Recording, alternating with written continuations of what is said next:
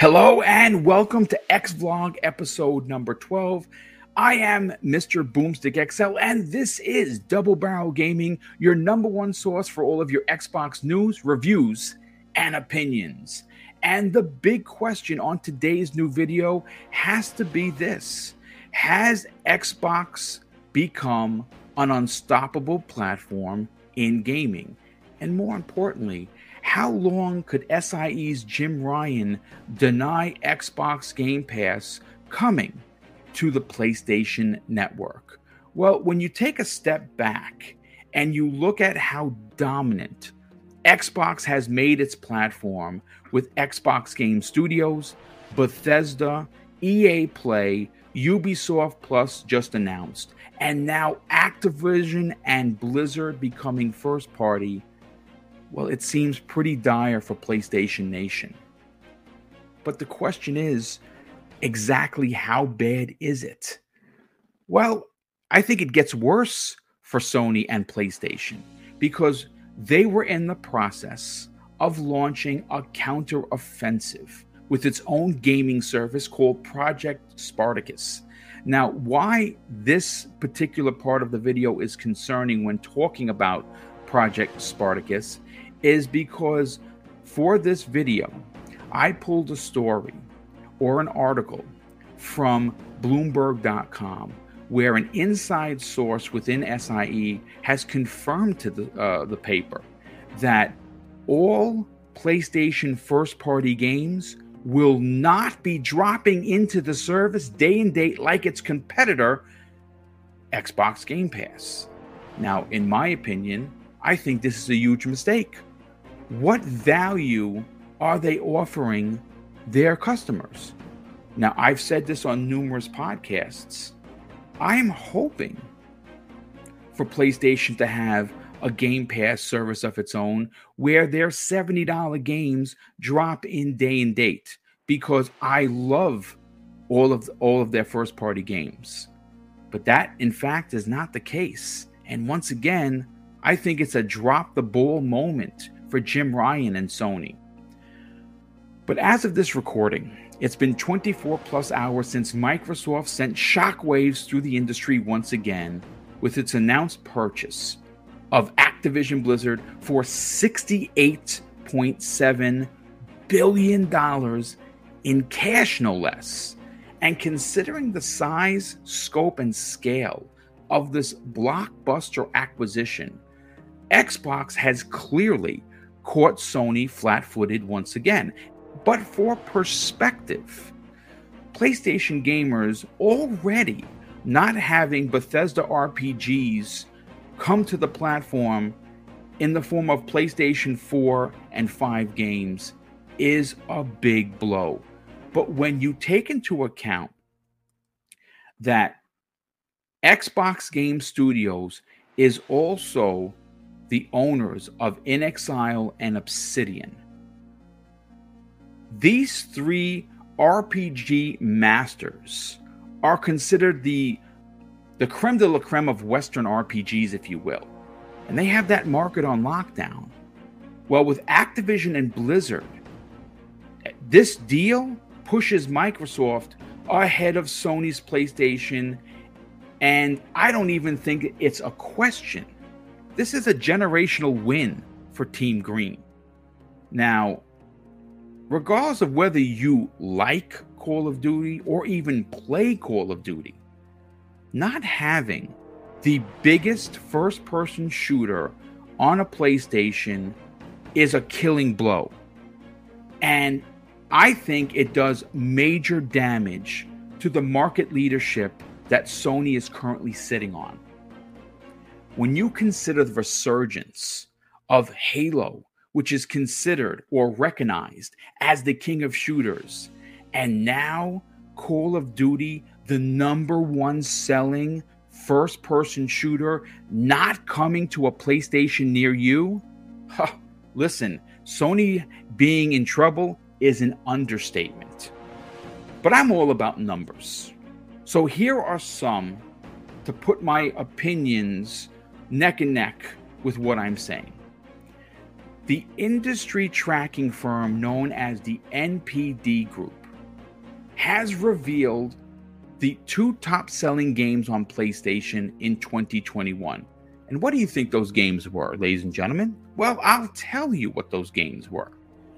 The first one was Call of Duty Vanguard. And that's surprising because that game was a bit of a mess, but still number 1 on PlayStation. You know what the number 2 game was?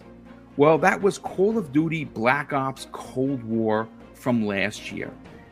Number 1 and number 2. But I want to take this even further to cement my opinion on Call of Duty not being on a PlayStation and how big of a deal it is. In 2020, Call of Duty Black Ops Cold War was number 1, the best selling on PlayStation. And coming in at number 3 was Call of Duty Modern Warfare. But I went further. And in 2019, Call of Duty Modern Warfare was number 1. It was the best-selling game on the PlayStation 4. Now that this franchise, this legacy franchise, is first party and will only launch on the Xbox and PC once this deal is finalized in June of 2023, is a big deal. And it has been confirmed by GamesBeat writer and friend of the community, Jeff Grubb. And this is his opinions. I say confirmed because, listen, I'm a big fan of Jeff Grubb, and he has gotten it wrong like we all have, but I trust his word indubitably. And he says this: all mainline Call of Duty titles outside of Warzone, which is free to play and will continue to get updates, will be launching on Xbox and PC only. That's a big deal, and he's a big-time journalist. But if you think that the future predictions are the only concerns for Sony, well, think again. According to Bloomberg, which is I used several times for today's video, the Sony Group Corp, well, their shares dropped 13% yesterday in Tokyo. It's the biggest drop since 2008. And after PlayStation rival Microsoft made this huge announcement, I think it sent Sony scrambling.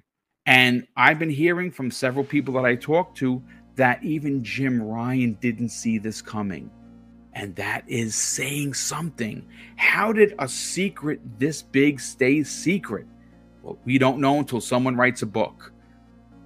But even before the industry-shaking deal yesterday, the gaming media has already been giving it to SIE with their inability to offer comparable values like you get with Xbox. Now, we all know that SIE first-party titles all went up to $70, right?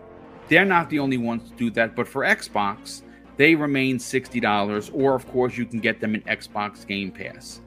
But one of the other sticking points, and it's one that I have a big problem with, is if you own an Xbox One X or S, or a Series S or X, you buy the game anywhere, regardless of where you're playing, you get the upgrade for the great price of free.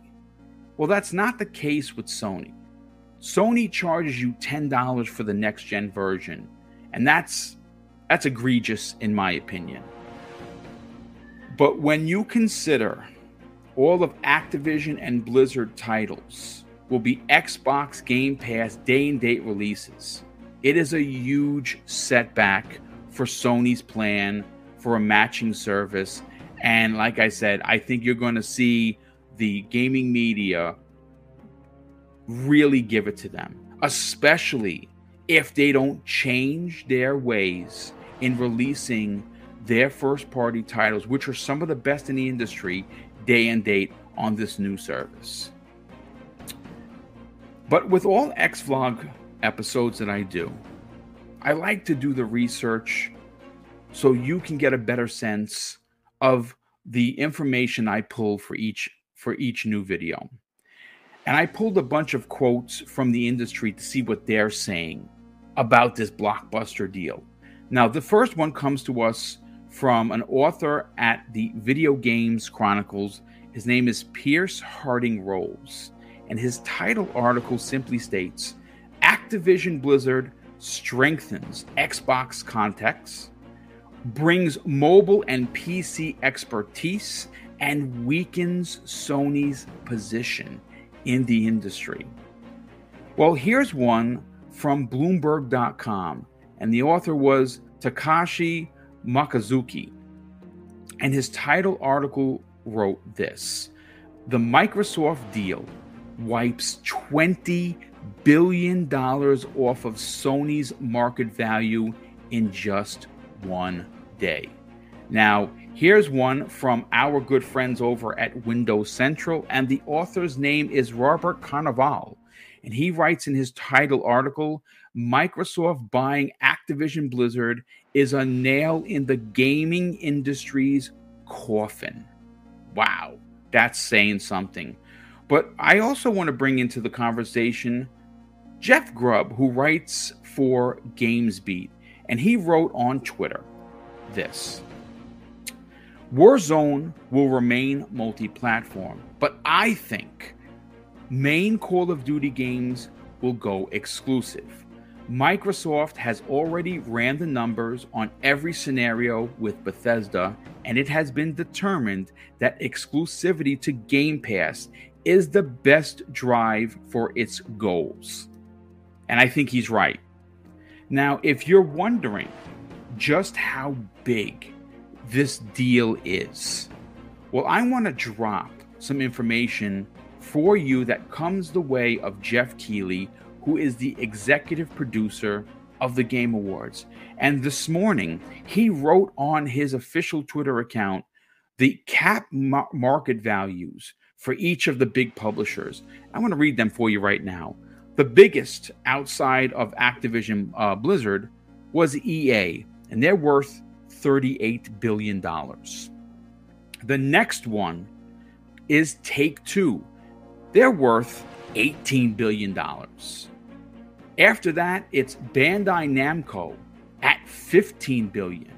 Embracer Group, who's been buying studios up like crazy, well, they're only worth, and I say only because we're only talking about billions of dollars, $10.8 billion. Now, the next one is Ubisoft. They're worth $7 billion, followed by Konami at $6 billion, Square Enix worth $5.6 billion, Capcom, one of my favorite developers slash companies slash game makers, and one that I would fall over on myself if Microsoft bought them. Well, they're worth $4.9 billion. And the smallest one of the group, and again, I'm laughing because we're talking about billions of dollars here, is Sega. They're worth $3.6 billion. Now, look. For me, as great as Call of Duty has been in the past, and the incredible studio legacy that comes with this deal, I am most excited about Toys for Bob. And you know what I'm going to say. If you've been watching these videos or you've been following me, you know what I'm going to say. And that is, could you imagine if Toys for Bob, the makers of Crash Bandicoot and Spyro, are given the reins to develop a AAA reboot of Banjo-Kazooie? Man, I'm smiling on the outside. I'm smiling on the inside. But I do want to break down, before I end today's video, the developers that come in this deal that are outside of Blizzard. I'm specifically talking about Activision because Every one of these incredible developers have been stuck in a rut developing and supporting Call of Duty to get it out every year. Listen to this lineup of developers that are now Microsoft first party. Beenox. If that name doesn't ring a bell, well, it should, because they released two absolutely incredible Spider-Man games on the Xbox 360 and PlayStation 3. I loved both of them. What could you say about Infinity Ward? I mean, look, they've made some of the best Call of Duty games in the franchise's history. Enough said, right? But I want to talk about Ravensoft. Well, Ravensoft, one of their big games that no one played, Singularity, was an incredible story and first-person shooter. But they also worked on the Marvel Alliance games, which were amazing. Sledgehammer Games, what could you say? They make great Call of Duty games. I think that they could make, if they wanted to do their own new IP, I think they would kill it. Of course, you have Toys for Bob, which are incredible. You have Treyarch, and there is a host of others. But those are the ones that just jump off the page. You know, look, I'm very fortunate that I have been gaming for as long as I have. I started gaming in 1978. Been gaming for over 40 years. I've had every major console. Not because I'm rich. Not even close. I come from a blue-collar family that only my pops worked. I had to find great ways of putting my head down and delivering newspapers and selling quarter drinks to make it happen for these video game systems, and I haven't stopped yet. But in my lifetime, as long as I've been a part of this industry, where I saw it go from sticks and dots to what we're getting today, I have never seen a deal so big. But more important than the size of the deal is what it's going to do for gaming, specifically Xbox gamers. I mean, there is going to come a point where anyone that wants to play an Xbox game is going to have to invest in the ecosystem. Now, whether that is buying a Series X, getting the most incredible value in the Series S, which, by the way, last weekend dropped down to $279.99 and sold out instantly, or playing on your phone or your computer or eventually an app on your TV.